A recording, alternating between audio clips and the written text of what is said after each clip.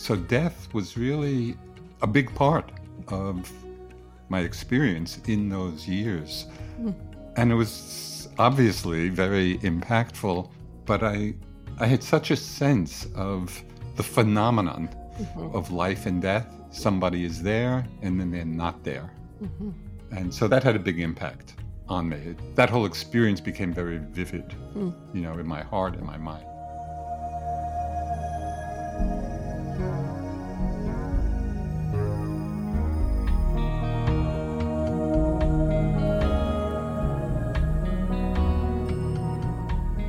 Welcome to the Joseph Goldstein Insight Hour. This podcast is an expression of our shared interest in self-discovery. Join Joseph as he shares his deep knowledge of the path of mindfulness. If you are interested in supporting this podcast, please go to BeHereNowNetwork.com/Joseph.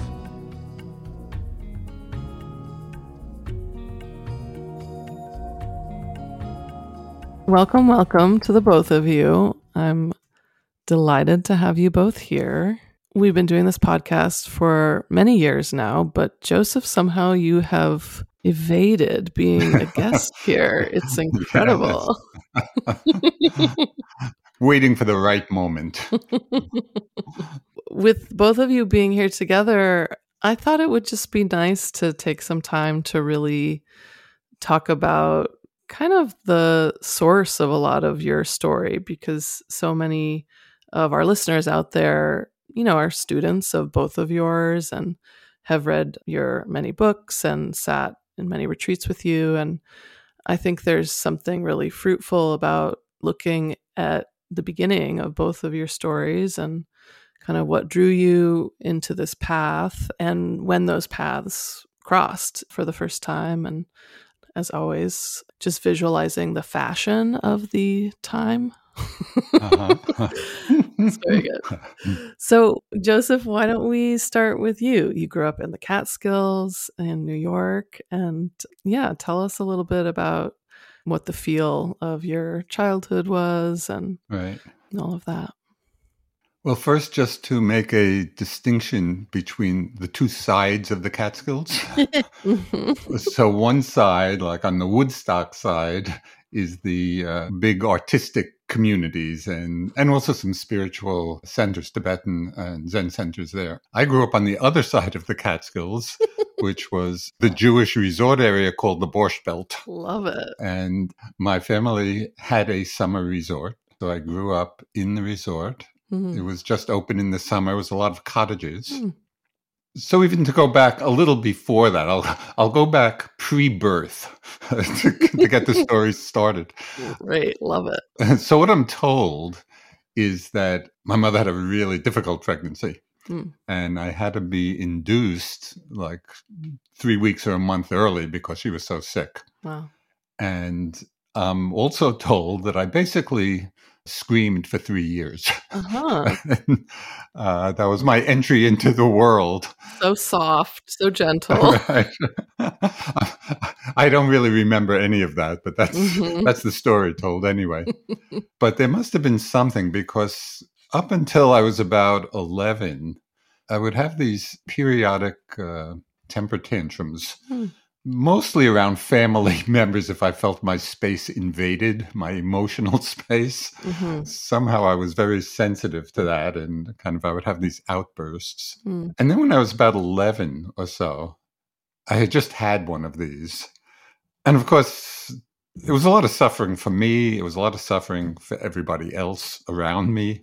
And I remember this one time, I think probably at 10 or 11, just after one of these explosions, I said to myself, and this was before any knowledge of any kind of awareness, practice.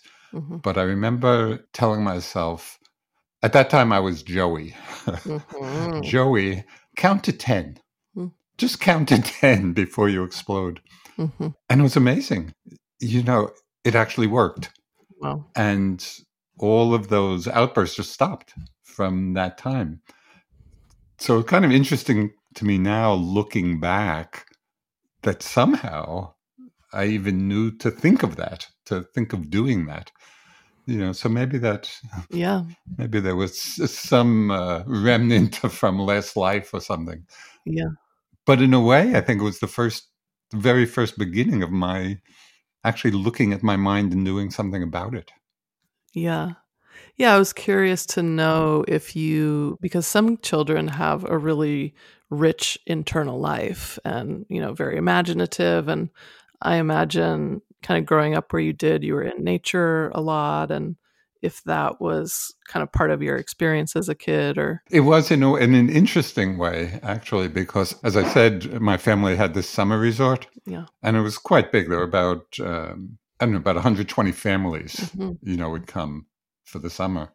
But I was always delighted at Labor Day when they all left because I loved the quiet, so there was this whole resort with nobody living there except my family.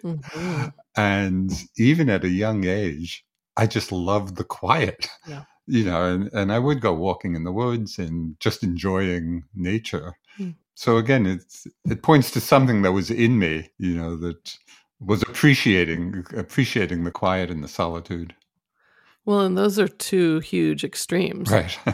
To go from being smack in the middle of community and I would say a boisterous community as Yes, maybe a good way to describe it. Yes. And then to being pretty isolated there. Yes. And I actually enjoyed what you call isolation or solitude or quiet. I really felt the peace of that, even at that young age. Wow. Well, I think I'll just drop in another little biographical detail. Yeah, please. And that is that my father died when I was 12. And in looking back now, I think I really repressed dealing with it emotionally until quite a few years later. But it was obviously a big change in my whole family situation. And then within a couple of years, 2 other close relatives also died. My grandfather and a young cousin who was killed in a car accident, who was just 19. So this was all between like 12 and 17. So death was really a big part of my experience in those years. And it was obviously very impactful, but I had such a sense of the phenomenon of life and death. Somebody is there and then they're not there. And so that had a big impact on me. That whole experience became very vivid, in my heart and my mind. Well, it's interesting too, because some people can experience loss at that age and it doesn't necessarily have a big impact, and others it will really shape the rest of your life. So did you have, aside from that awareness of just the possibility and the reality of it, what was the emotional component? Was that something you felt at that time, or was that part of what was pushed down? It was pushed down. Yeah, for the most part. Yeah, I didn't so much feel it on the emotional level at that time. It was more, it tuned into that part of my mind, which has always been, I don't know, for want of a better word, philosophical minded. So it was kind of just being with the experience, as I just said, of just, okay, what is death really about? So it was more on that level at that time. Yeah. And then it's actually interesting. It wasn't until I went into the Peace Corps and started smoking some grass in the Peace Corps for the first time. So that was my introduction. Love it. Introduction to that whole realm. And that's when all of this came up, on a more emotional level. I could feel kind of the absence that my father's death had created. So it just took some time for me to be able, I guess, to open to that. Do you think that you would have been interested in studying philosophy if those losses hadn't happened to you at that time? Yeah, I do. I think that frame of mind is baked into me for whatever reason. Yeah. Yeah, at one point, and it both became in a way, a motivating force for getting into the practice.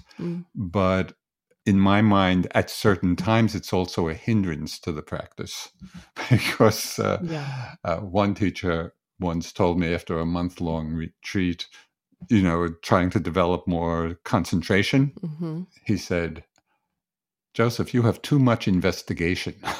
So the investigative mind is good in terms of exploring, and the wisdom aspect, out of balance, it can be a hindrance actually to the development of more stillness. Right. Yeah. But anyway, that's how my mind is. Yeah. So I work with it.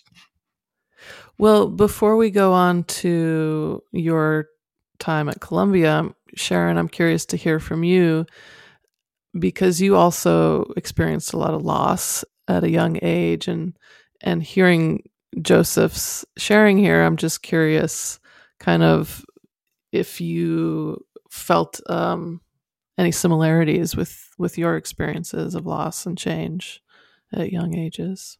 Sure. I mean, I'm trying to think. Let's see. Let's calculate from 1971, which is the year I met Joseph. January of 1971. There's a good many years. So, of course, I knew his history, and so there are many factors. He's a little bit older than I am, even. So there was early loss, but there's also just the conditioning of the culture of the time. I think of Joseph's mother as an example of a woman caught in the kind of nature of the time where it was more difficult to manifest, even if you were very bright and very accomplished, and everything that meant, and what it meant to go to India at that time and kind of break free of the traditions of one's childhood and all of that. So yeah, I think we have a lot in common in that way. Yeah. You start heading towards New York City, Joseph, and tell me what went into that calling for you. Right. Well, even though I enjoyed, the solitude of when all the summer people left, by the end of high school, this was a very small town. After the summer folks left, it was a little village of 1,000 people, and I was ready for some excitement. Yeah. I remember sitting around with friends in high school, Saturday night. The loop of conversation was, well, what are we going to do? And of course, there was nothing to do. So by the time I graduated, the thought of going to New York was quite exciting, and I was really happy to go to Columbia. Yeah. And that's really what drew me there. And I also got a big scholarship there, so that helped. Yeah, that helped as well. Yeah, and then at Columbia was really pursuing that philosophical inclination that I had. And I remember this was as a freshman in college. I don't know what prompted this questioning in my mind, but there was about a 2-week period when I was consumed with the question, does God exist? And it was really like an overarching, consuming question. It's just all I was thinking about for that short period of time. Unfortunately, I can't remember how I resolved it. Yeah, what did you decide? Right, it's kind of a shame that I can't remember. However, for some reason, the question seemed to fade away. Yeah. But it does point to something, that there was something in me that was just drawn. Yeah. And then as a sophomore, I was taking a course in Eastern philosophy, and we were reading the Bhagavad Gita. And again, so when I was a sophomore, that was in 1962. I didn't know anything about the East or Eastern philosophy or Buddhism. I didn't know anything, about any of that. Yeah. But we were reading the Bhagavad Gita, and there was one line in it that for some reason so completely resonated with me, and was kind of out of the blue, because I had no background for it at all. But the line said, act without attachment to the fruit of the action. Act without attachment to the result. And I don't know, somehow I understood it on some level. And again, it's all pointing to my experience over the years of there being something in me that kept pushing me towards, we could say towards the East or towards the Dharma. And so there are these little moments all along the way that kind of reveal that inner push. Well, and I think that kind of inner calling or longing, there's so many different words for it, is so mysterious. Yeah. And I love hearing about it because it's such a kind of a universal part of being a person, whether what we're being drawn to, of course, is always so different. And I think for both of you, it's always really struck me that you followed that thread across the world, really, and into a totally different culture, which, is a pretty big deal. And I feel like that line from the Gita is like the essence teaching of the Gita. So it's pretty remarkable that it awakened something in you. And had you heard anything like that before? Was it, Never. Yeah. It was totally new. Yeah. Somehow the Bhagavad Gita was not in my house as I grew up. Yeah. Uh-huh. So were there any other philosophers that you felt a big connection to? Oh, yeah. There was one big one. Do tell. Which also relates to my introduction to Buddhism. Oh, good. So when I was a junior, I took this very small seminar, small because very few people were interested in it, on the philosophy of Spinoza. And Spinoza is not an easy read. Yeah. However, he's really very Buddhist. His philosophy, which I didn't know at the time, but in looking back now, I can see why I was drawn to it. Because basically his whole philosophy is non-theistic. So I got very immersed in Spinoza and studying. And then when I went into the Peace Corps and first was getting introduced to Buddhism and going to some, visiting with some monks, I remember one time, the first time I went with a copy of Spinoza in hand, and I was going to try to explain Spinoza to these Buddhist monks. Love it. But once I heard the teachings, I realized I don't really have to do this. I can just enter into Buddha Dharma. That's so good. And I'm curious also, just being in New York City in the 60s, if that was also impactful for you. I mean, I think going from like country to city is always a big thing, but New York was such a cultural center, especially at that time. And so I'm curious if that was part of what was happening for you, or if you were just more immersed in your studies and doing that. Well, this was before, I graduated in January of 65. By that time, I was very anxious to get out of school and just to go and see the world, and the Peace Corps provided an opportunity to do that. But in those years, like 61 through 64, the real social activism, of civil rights, the movements were just beginning at that time. And so I was really not tuned into that when I was there. And so my experience of New York, other than, my studies, was really the cultural aspect of New York. Yeah. Of going to museums and theaters and film. And at that time, that was very inspiring to me as well. It's the arts in some way touched that same place of inner exploration. It was very impactful for me. In fact, for quite a while, my aspiration was really to become a film director. But, I just remember going, in these New York art films and the aesthetics of it and the beauty of it just really inspired me. And so it was more that part of being in New York. But by the time I graduated, I was definitely also ready. I just wanted to get out and see the world. And the Peace Corps was just a great opportunity for that. I love hearing that you wanted to become a film director, because you're someone that I think of as having just an incredibly refined aesthetic, which is maybe publicly as a teacher something you're not known for as much, but everything around your space is so beautifully curated, and whether it's form or function. So I love hearing the history of that a little bit. Right. Yeah. That part is still very important. Yeah. Just in my way of being. Mm-hmm. Yeah. Just the aesthetic dimension Mm-hmm. of life.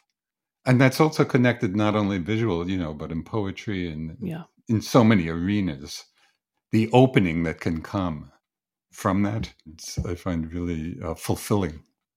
Yeah, and it's interesting to hear that you could access kind of a similar place inside yourself from watching an art film as reading the Gita. It sounds like opened the same door in you. Yeah.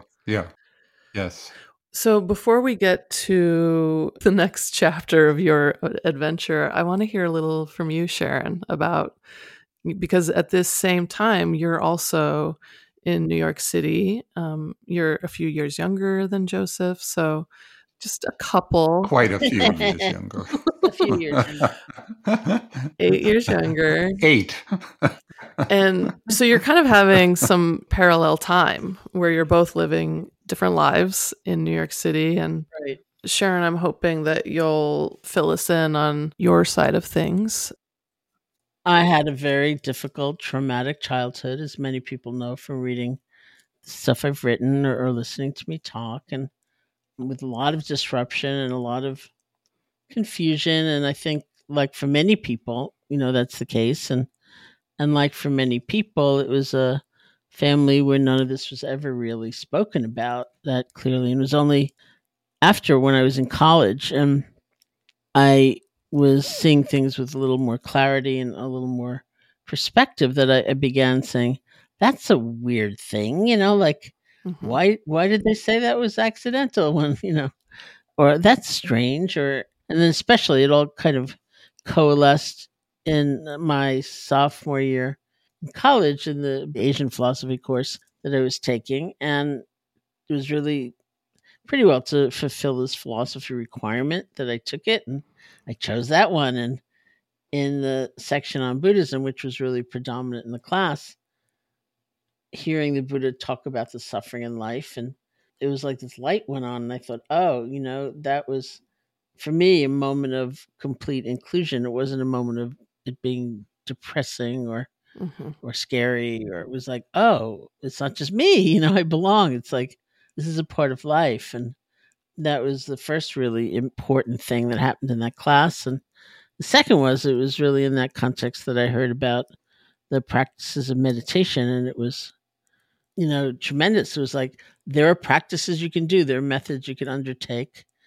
And if you practice them, you'll be a lot happier. So I was going to college in Buffalo, New York, and I looked around Buffalo and I didn't see it anywhere. It was 1970 or even 69 at that point. And I created an independent study project and said I want to go to India and study meditation, and they accepted it. So off I went.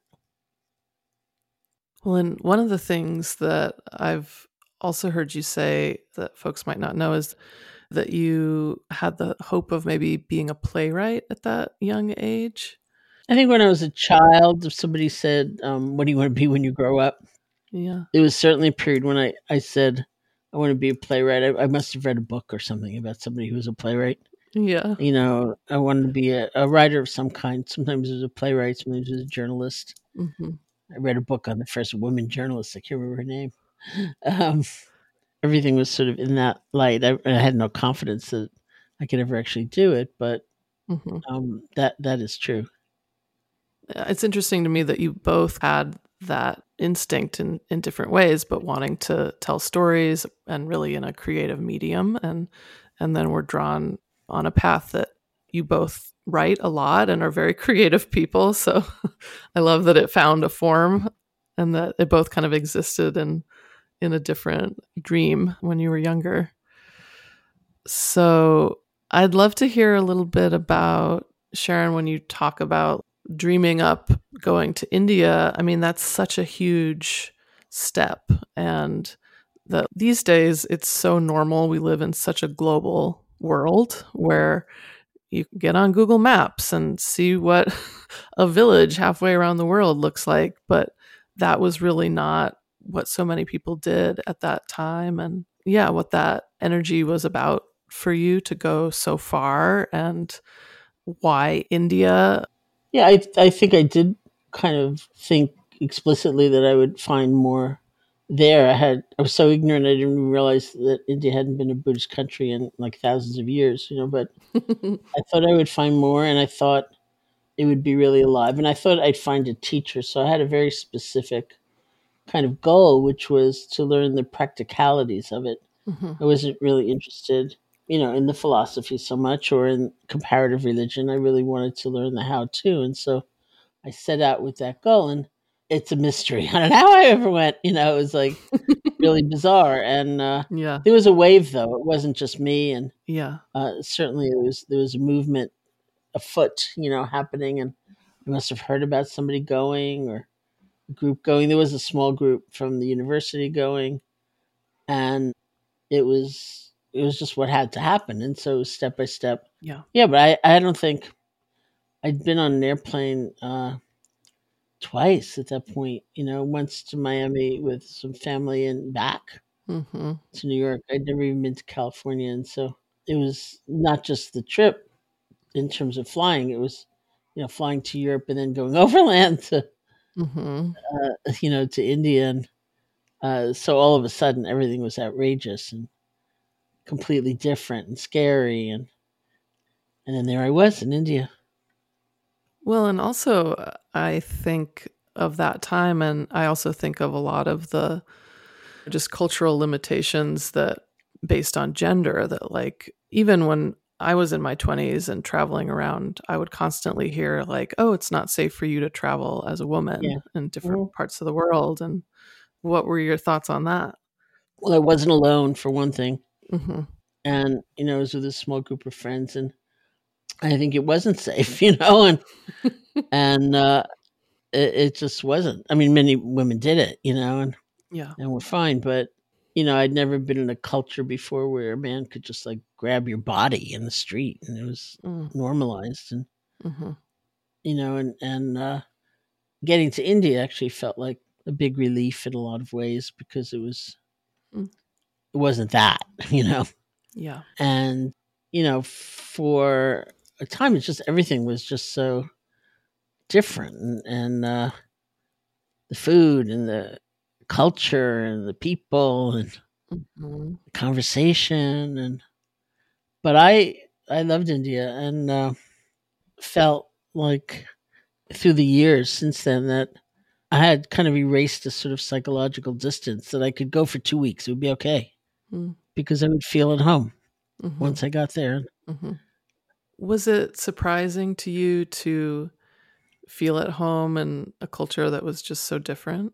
Well, sure. I mean, I wasn't like, oh, thank goodness I'm home completely. I was also really scared, and it was very intense. But in the process of kind of landing there, and especially once I began practicing, I really felt I could find a home there.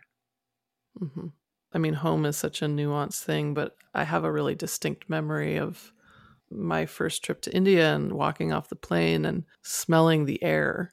And I just felt something I'd never felt before in my life. And a feeling of home is probably the best way I could describe it. But what a kind of strange thing to have an experience like that in a place that is otherwise just so different, and that it's very layered, of course. Yeah, and it takes time. Was there ever a point when you just thought, like, I don't like this, I want to go home? No. I want to go back to New York. No. Love that. Yeah. So why don't we loop back to you, Joseph, and kind of what brought you first to Asia and the Peace Corps, and your path crossing with Sharon's. Yeah. So, as I said, by the time of my junior year in college, I was ready to escape academia and, as I say, explore the world. And fortunately, that was just the year, so this was in 64, I guess, that the Peace Corps was started, maybe 63, and one of the first trainings was held at Barnard, which is part of Columbia. Mm-hmm. So I met a group of Peace Corps volunteers being trained to go overseas.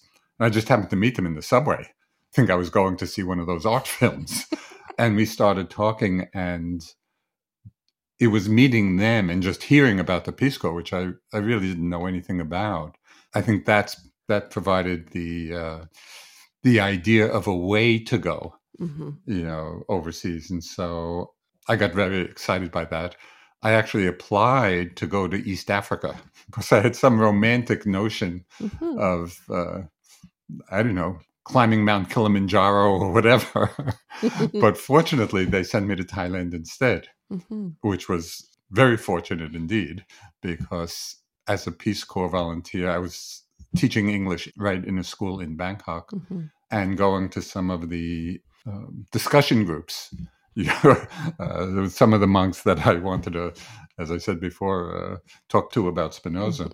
And, so I would go to these discussion groups. They were held at that time at the Marble Temple, which was just down the street from where my school was. So it's a famous temple in Thailand. There were two monks teaching Westerners.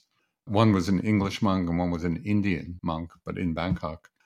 But I was still, very much in my philosophical mind. Mm-hmm. And this is a story I've told very often. I would ask so many questions in these groups that people stopped coming because I was so annoying. And I think we've all been in groups like that with people like that. So one of the monks finally, out of desperation, I think, said, "Why don't you try meditating?" And it was the first... Unlike Sharon, I hadn't even really heard of meditation. Mm-hmm. I didn't know anything about it. Yeah. So he just explained, the basic, sit down and watch your breath.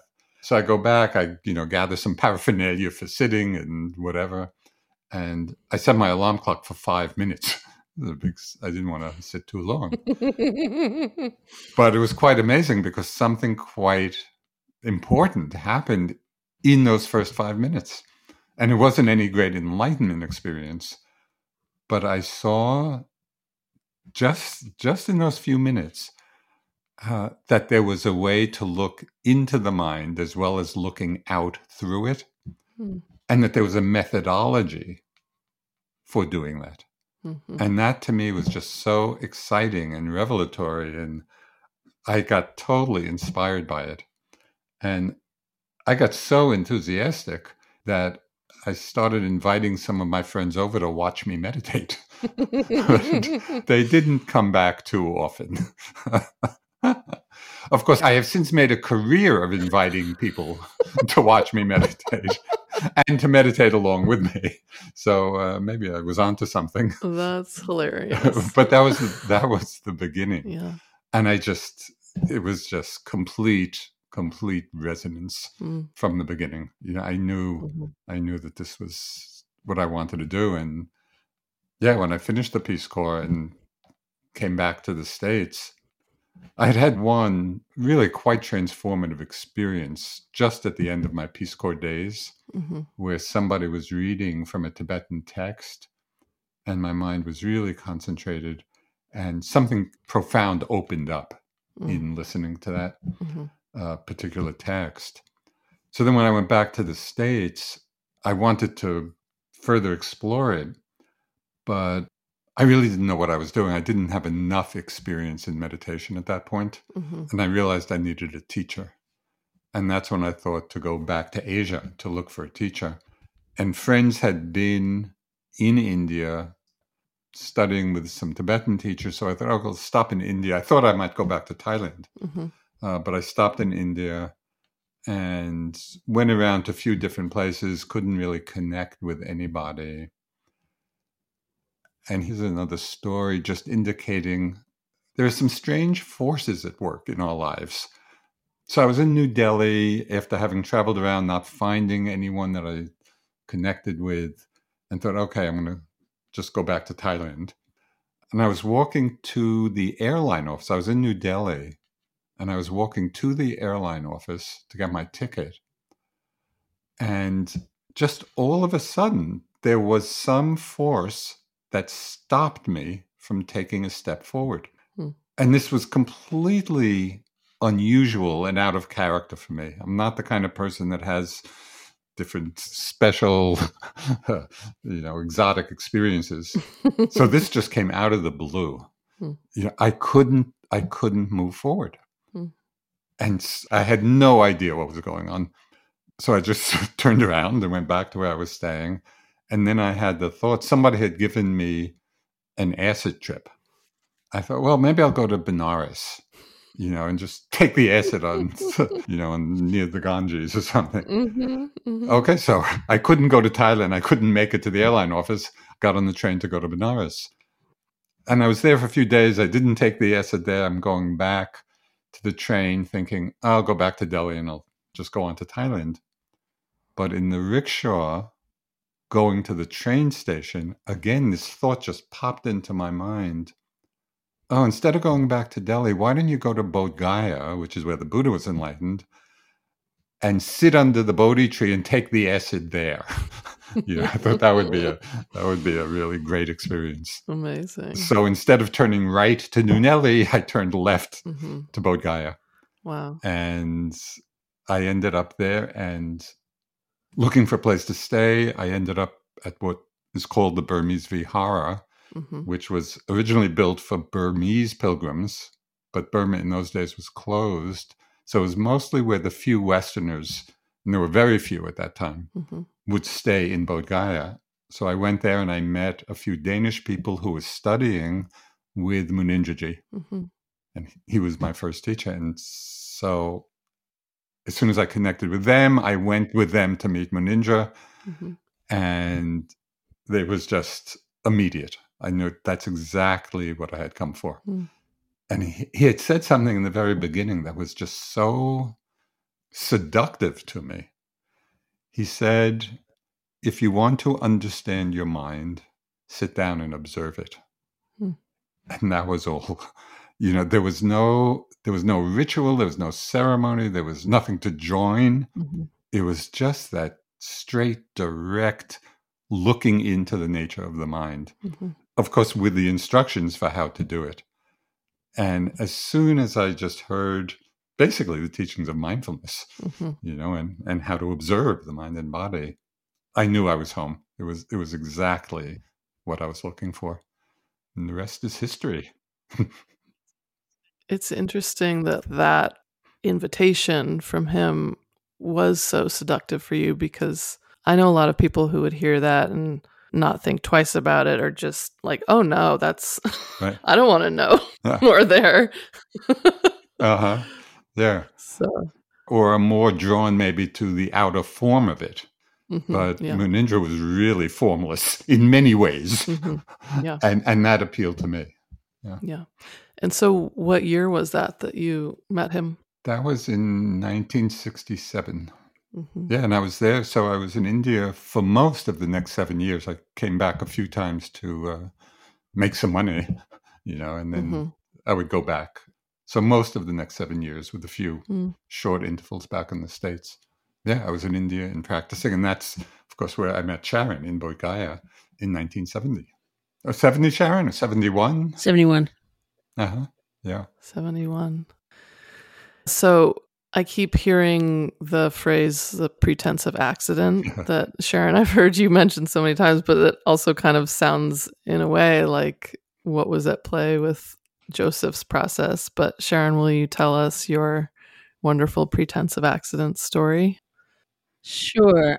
I was still in Buffalo, just getting ready to go. I don't know, it's maybe like 3 or 4 days before I and a small group of friends were leaving for India, and somebody arranged what I think was Trungpa Rinpoche's first North American tour, and they brought him to Buffalo, and he gave a lecture, not at the university that I was going to, but at a nearby college. And so I went, and then they asked for written questions. And so I wrote out the question basically saying, I'm leaving in a few days for India to study Buddhist meditation.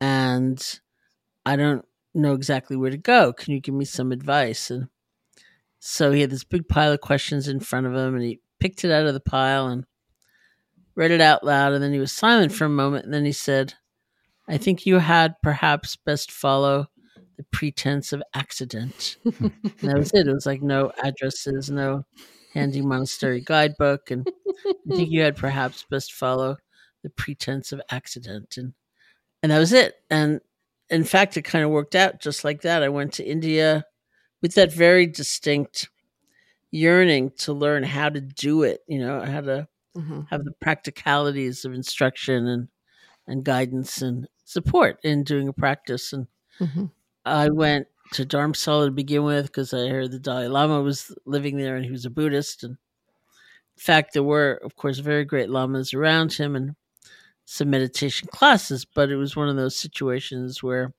things just didn't work. Like I'd go to the meditation class and they'd say, oh, the lama's gone to the dentist at the other end of India. He'll be back in 2 weeks, things like that. The translator wasn't there. And it was actually in Dharamsala in a Tibetan restaurant that I overheard a conversation where these people were saying that there was going to be an international Hatha Yoga conference in New Delhi. And I thought, oh, I'll go there and that's where I'll find the teacher. And so I went there. And that, I'm sure you've heard me say, it was a really dismal experience where the low point was when these yogis and swamis were pushing and shoving against each other to be the first to grab the mic and speak. And I was just thinking, it's never going to work. And for some reason, and I just asked him, why are we doing that? Dan Goleman, who at the time was a graduate student at Harvard and studying meditation as part of his psychology program, was giving a talk at that conference. And he mentioned at the end of the talk that he was on his way to this town called Bodh Gaya, which is the town that's grown up around the descendant of the tree they say the Buddha was sitting under when he became enlightened. And he was going to do this intensive 10-day meditation retreat, which was, and it's like he described my deepest yearning, very practical, like about how to do it. And I thought, that's it. That's what I want. And so off I went. Not just me. I think, I don't know, Joseph, with like 40 or 50 of us that showed up. Having been inspired by Dan, who was kind of like the Pied Piper of it all. Wow. And there was Joseph, who'd been there, it sounds like 3-4 years, very peacefully. Yes. And then the mobs came.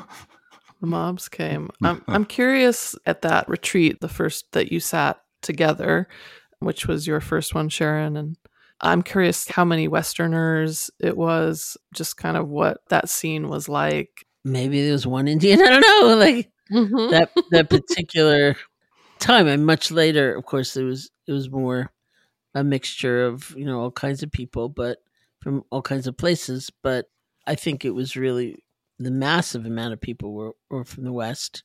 The Vietnam War was still going on. There were some people there who were in R&R. A lot of travelers. Goenka had just left Burma, which was very restrictive. He had to get like permission to leave, sort of paperwork. And his mother was living in India and was kind of ill for a while, although she recovered. And that's how he got out. And his English was, basic in some ways. And we were grateful for it. But, he would say things like, Ramdas was there as a student. He would sometimes correct Goenka, who would say things like, you have to clean up your dirty mind. And he'd say, no, let's talk about purification or, something else. So, but it was extraordinary. I mean, it's where I met Joseph and Krishna Das and so many of my really good friends. And we formed this kind of incredible community. It wasn't a completely silent experience. There were silent days, silent periods. And, and just the actual discovery. I think back, I'm so amused at like how thrilling it was to say, I felt this throbbing in my upper lip or something, like in my breath. And it was actually thrilling. And there was so much learning and it was kind of amazing. One of the things that always really strikes me is that you went from like 0 to 100 because those retreats are hardcore. And I mean, our bodies are not used to doing anything for that many hours, let alone like sitting on the floor.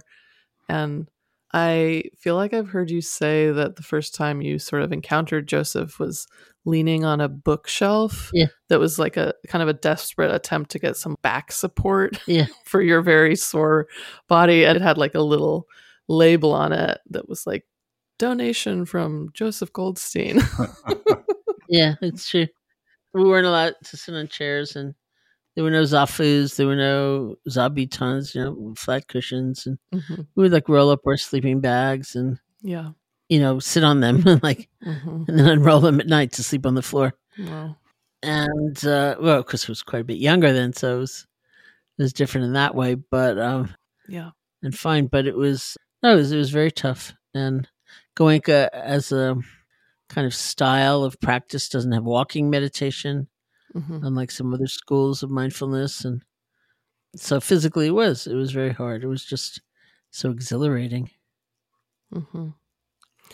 I'm curious, because I've heard you speak, just how exhilarating it was to kind of find this thing you had been seeking. But at the same time, I imagine you were also encountering yourself in a much fuller way than you ever had. So I'm curious if you were surprised by what you found as you looked in at yourself in that way. Yeah, well, I mean, I've told that story too, and that I once marched up to Goenka and I looked at him and I said, I never used to be an angry person before I started meditating, thereby laying blame exactly where I felt it belonged, which was on him. And of course, I'd been hugely angry, but I hadn't seen it. So there was a lot of that. There was tremendous. It was the first time, not even just that I'd meditated, but that I practiced any real introspection. I'd never been in therapy, and I was young. I was 18 at this point, and it was very intense. But people asked me when I knew, like in a way, without a doubt, that there was something viable there for me, or something important there for me. And I said from the first moment, I just knew that there's truth here, and it's for me. And so everything was in that context. Plus, he was fun. He was chanting, he was hanging out, answering questions. It was all, it was like a beautiful experience. It felt like a journey. It was ceremonial. There was a beginning to the retreat. It was also very structured, which I realized I needed. Like one of the things about Munindra, who was also there, was that he was very unstructured. And that was something I needed much later. I needed that kind of freedom and flexibility, whereas before the retreat started, we were all staying in this Burmese like temple, and somebody asked, I overheard somebody asking Munindra, saying, I want to go to town and get some chai. And town at that time was like tiny. It was like 2 tailor shops, I think, and the tree, of course, in the temple built behind it, and a few temples, a Chinese temple and a Thai temple. And so Munindra said to him, oh, you can go to town, just go mindfully. And I thought, I had no idea what that meant. And then Goenka came along and he locked the gate, so you couldn't leave. You had to climb over the gate to leave. And people would come and like sell cookies through the gate, but couldn't get out. And I realized that's what I needed in the beginning. I needed, I needed the structure. I needed the security of this is how you do it. And you do just this. And later on, it was a very different story, but it was kind of a perfect scene for me in the beginning. Well, and so remarkable that the pretense of accident, as it were, landed you in a lineage and with a teacher that you really flourished in that way, because that is so often not the case, where someone is seeking and they have to try a lot of things that don't work before they find the one that they're going to stay with. So, yeah. And I'm curious, because you spoke before about you were really drawn to the practice and less of the philosophy, less of, let's say, studying the philosophy. And I'm curious if that was something that kind of remained for a time with you, or if as you began to practice, you became more interested in those other aspects of it. I don't know that I ever became so much interested in the philosophy. I guess you could call it that, but in part I was studying with Sayadaw Pandita, who was a Burmese monk we brought to IMS in 1984, and even before that, certainly with Manindra. But it was partly a fascination with the language, like the word for mindfulness in Pali, the language of the original Buddhist text, is sati, and it means many different things, and exploring those different meanings. And then there's a phrase satipatthana. There's a famous sutta, there's a famous scripture, the Satipatthana Sutta, which has the 4 foundations of mindfulness. And U Pandita gave, I don't know, like innumerable lectures on pa in the Satipatthana. I mean, like another night, really? Same little, 2 syllables, like really.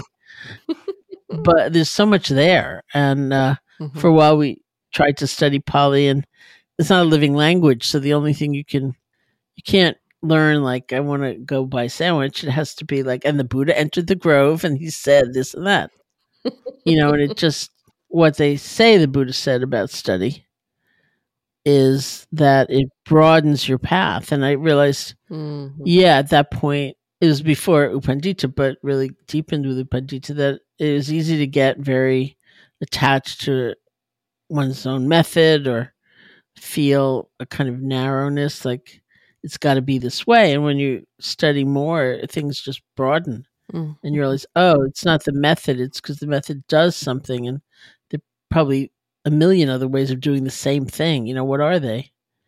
And it just really opens up. I'm also curious, because at that time there wasn't, any kind of path outside of kind of what existed in those Eastern traditions of what practice looked like in one's life. And in those traditions, you have either renunciates who live that life full time, or householders who maybe have a practice, but there certainly were no careers as meditation teachers at that time.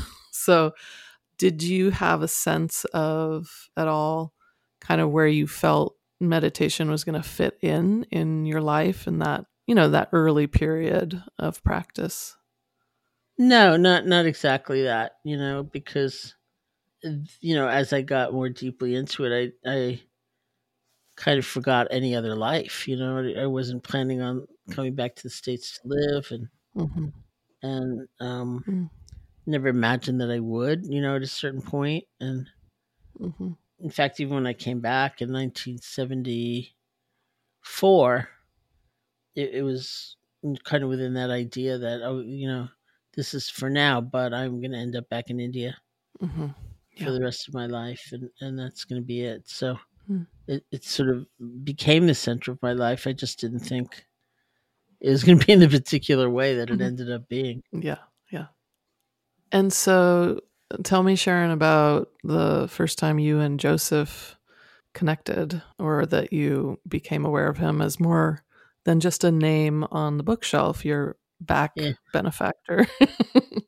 Yeah, because this was my first retreat still, and because they were not completely silent, but they were silent days. It was, I don't know what day of the retreat it was, but I was enormously frustrated with myself, and I couldn't keep my attention on the breath. Goenka starts his retreats with several days of settling your attention on the breath at the nostrils. That's his method, and then moving to what these days we tend to call a body scan. And I just couldn't concentrate, and I was so distracted, and so much was coming up, and I was furious at myself, and I said something to myself, this is just before lunch, that if your mind, which is how I address myself, if your mind doesn't settle down, you should just bang your head against the wall. And fortunately for me, the lunch bell rang just then, so I went down, stood on the lunch line, and there was a conversation going on behind me, and somebody said to this man, "How was your morning?" And he said in the lightest possible tone, like totally at ease with himself, "Oh, couldn't concentrate at all, but it'll probably be better this afternoon." And I was horrified. I thought, he doesn't understand. Like, You could really get enlightened doing this stuff. Why doesn't he take it seriously? He's just like, it's just not sincere. Like, what's wrong with him? And that, of course, was Joseph. And what he was expressing was not his insincerity. It was the fact that he'd been practicing for 4 years. And I've been practicing for 4 days. And that was the difference. He had a kind of equanimity and had been through a lot more and seen things go up and down and had a lot more understanding. And so that was Joseph Goldstein. I love that. And Joseph, I'm curious just to hear your side of it, because you had been practicing for a while, and it sounds like there was quite an influx of Westerners coming in. Yes. So first to say, I mean, in this way, Sharon and I kind of needed different things. So when I first went, there were just very few people. They were like, if there were 10 people at the Burmese Vihara, it was a lot, so there was still very few people there. And Munindra, as Sharon said, he didn't teach courses. We would just sit, create our own schedule and then just go see him once a day for a kind of interview report on our meditation. And I loved that formlessness. It just suited me and suited the way my mind worked. So I would just be sitting and walking at my own rhythm and then going to see Munindra.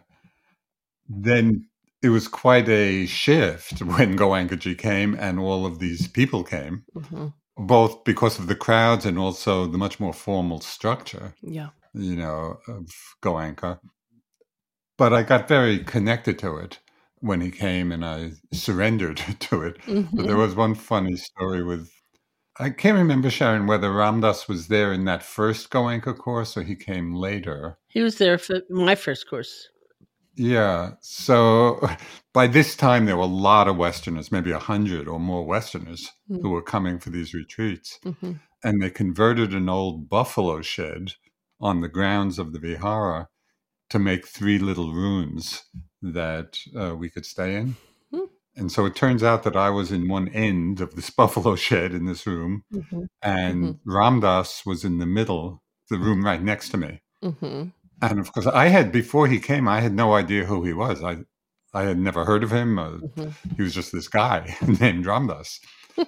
But I quickly found out that, he had a big following. And so people would be coming in just all day long, in between the sittings of the retreat, just talking and chatting away with Ramdas. And I'd be in my room trying to meditate.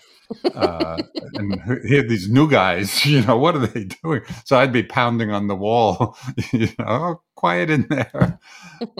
But again, it was another lesson in surrender, and Ramdas and I ended up becoming really good friends, and connected in a very deep way. But there was this transition going from the time I had been there before all these people came into the Goenka years. It was an interesting time, and I had a very painful lesson actually doing the Goenka retreats, and it was a powerful lesson for me. And that was the first year. I can't remember whether it was the first year of courses or one of the subsequent years, but at a certain point in doing that practice, Sharon described as the body scan, and built on the many years of my practice there, I would just sit and I would be experiencing a body of light. There was no solidity to my body at all. And every time I would sit, it would just open to that space. And it was fantastic. I mean, it was really quite blissful. And I could sit for hours and hours and hours. There was no pain at that point. So it was really wonderful. Then the course ended, and that was a time when I had to go back to the States for some reason, maybe to make some money. I don't remember exactly. So I went back to the States, but really couldn't wait to get back to India to get back my body of light. But I went back, and for whatever reason, this body of light had become a body of twisted steel. And I was sitting, and with this body scan, it was like I was trying to push my mind through all that tension and tightness and contortion energetically in the body, trying to get back that experience which I had had. And this lasted for 2 years. Mm. And they were the worst 2 years of my practice, the most difficult. And it took me that long to realize that it wasn't about getting something. It was about opening to what was there, but I was so attached to that wonderful experience that it was really subverting the deeper understanding of what meditation really is. Yeah.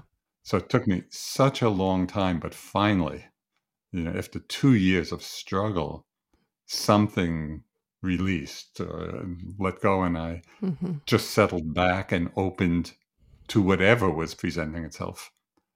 And at that point, then things began to open up a bit and flow more, and the practice could move on. So even though it was a tremendously difficult and painful time, it was a huge lesson for me, and has informed my practice ever since. And Munindraji had a great phrase, which I must have heard thousands and thousands of times. And it really entered into me as a way of being. And he said over and over again in different contexts, be simple and easy about things. Just be simple and easy. And of course, when we are simple and easy about things, our life becomes simple and easy, and that learning, of going through that difficult time, I was not being simple and easy. I was struggling, fighting, wanting something to happen. And finally, when I could relax, and open and become simple and easy, that's when the practice really started to flow again. Well, I'm going to jump ahead to very recent years. Please do. Because a phrase came to mind, which I've been using in teaching, but it really reflects the understanding that came from those years of struggle. The phrase is, don't waste your suffering, which means that suffering and difficulty and challenges are just a part of everybody's path. There's nobody who it's only bliss from beginning to end. That's not what it's about. And it's really not about bliss, even though, there are some experiences of that. And by don't waste your suffering, it means the suffering itself is an experience of the first noble truth. And Sayadaw Pandita would often comment when we'd go in for an interview, describing some difficulty, and he would say, oh, good.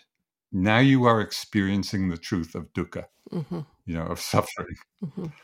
And so those experiences, as well as the pleasant ones, and perhaps even more so, can really become the field for a lot of inquiry and understanding. If there's suffering in the mind, to really look and see, okay, what is going on in the mind that's causing the suffering? So in that regard, we don't want to waste our suffering in terms of just drowning in it or being overwhelmed by it, feeling sorry for ourselves, whatever it may be. It's really taking that as a tremendous arena of learning.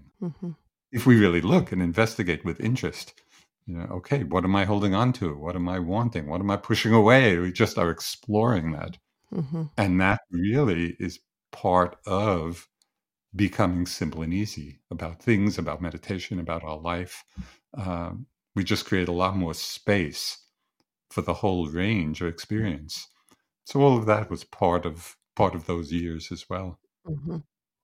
Well, it's quite something too that lasted so long, and that first of all, you didn't just stop or give up. I mean, and that you really stayed with the process.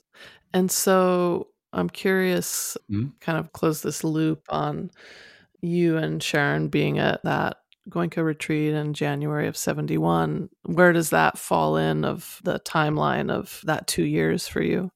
The 2 years was kind of in the middle of that time together. And as Sharon was overcoming her initial difficulties. Mm-hmm.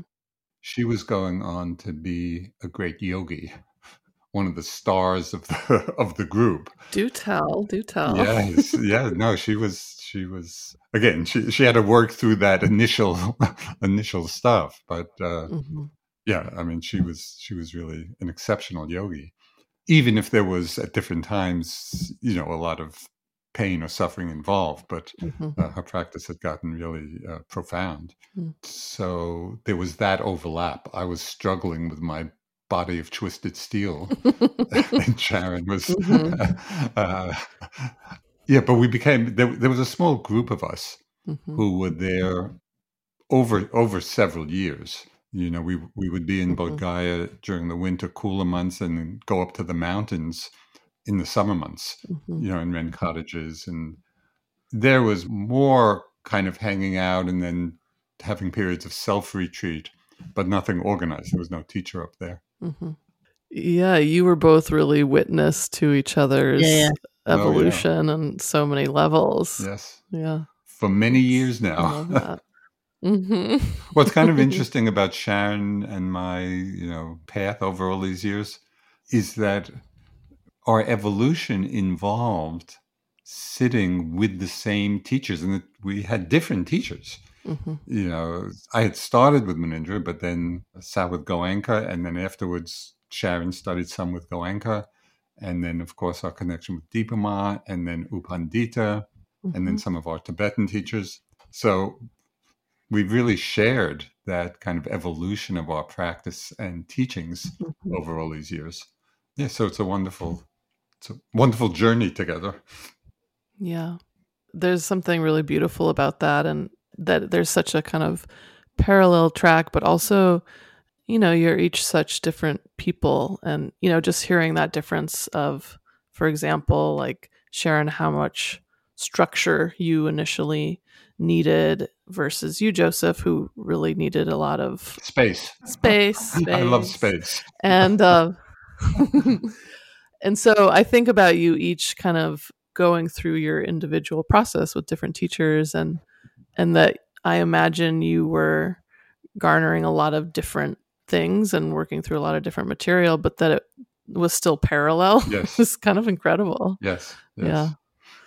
I almost want to go through each teacher and hear a little bit, but another time. Yeah. Well, anything else that either of you want to add in here before we finish? No, but I'm glad we had this conversation, because even after all these years, I learned something new about Sharon. What was that? That you wanted to be a playwright. I never knew that. Well, you'll be invited to opening night. Yes, I hope so.